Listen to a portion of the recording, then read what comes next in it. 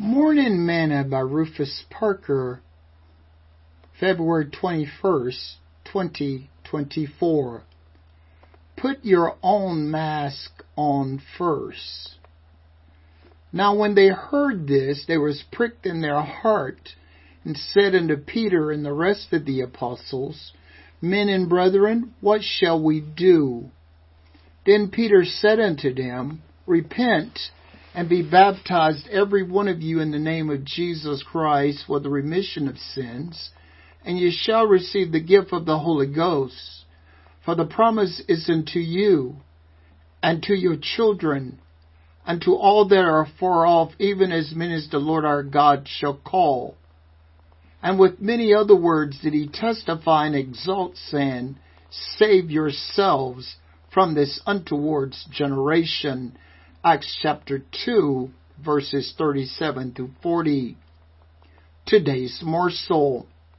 If you have ever flown on an airplane before, you have heard the safety briefing that states if the plane loses altitude, pressure, and the mask will drop from the ceiling, to put your mask on first before helping others. The reason is clear. If you become unconscious, you aren't going to be able to help anyone else. The same is true with salvation. If you're not saved, you're not going to be able to help anyone else. Peter told the people on the day of Pentecost to save themselves from this untoward generation. And about 3,000 heard him and responded.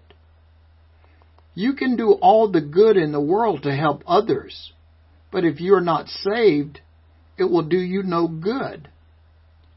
Sing this song with me today. For above all else, I must be saved. For above all else, I must be saved, Lord.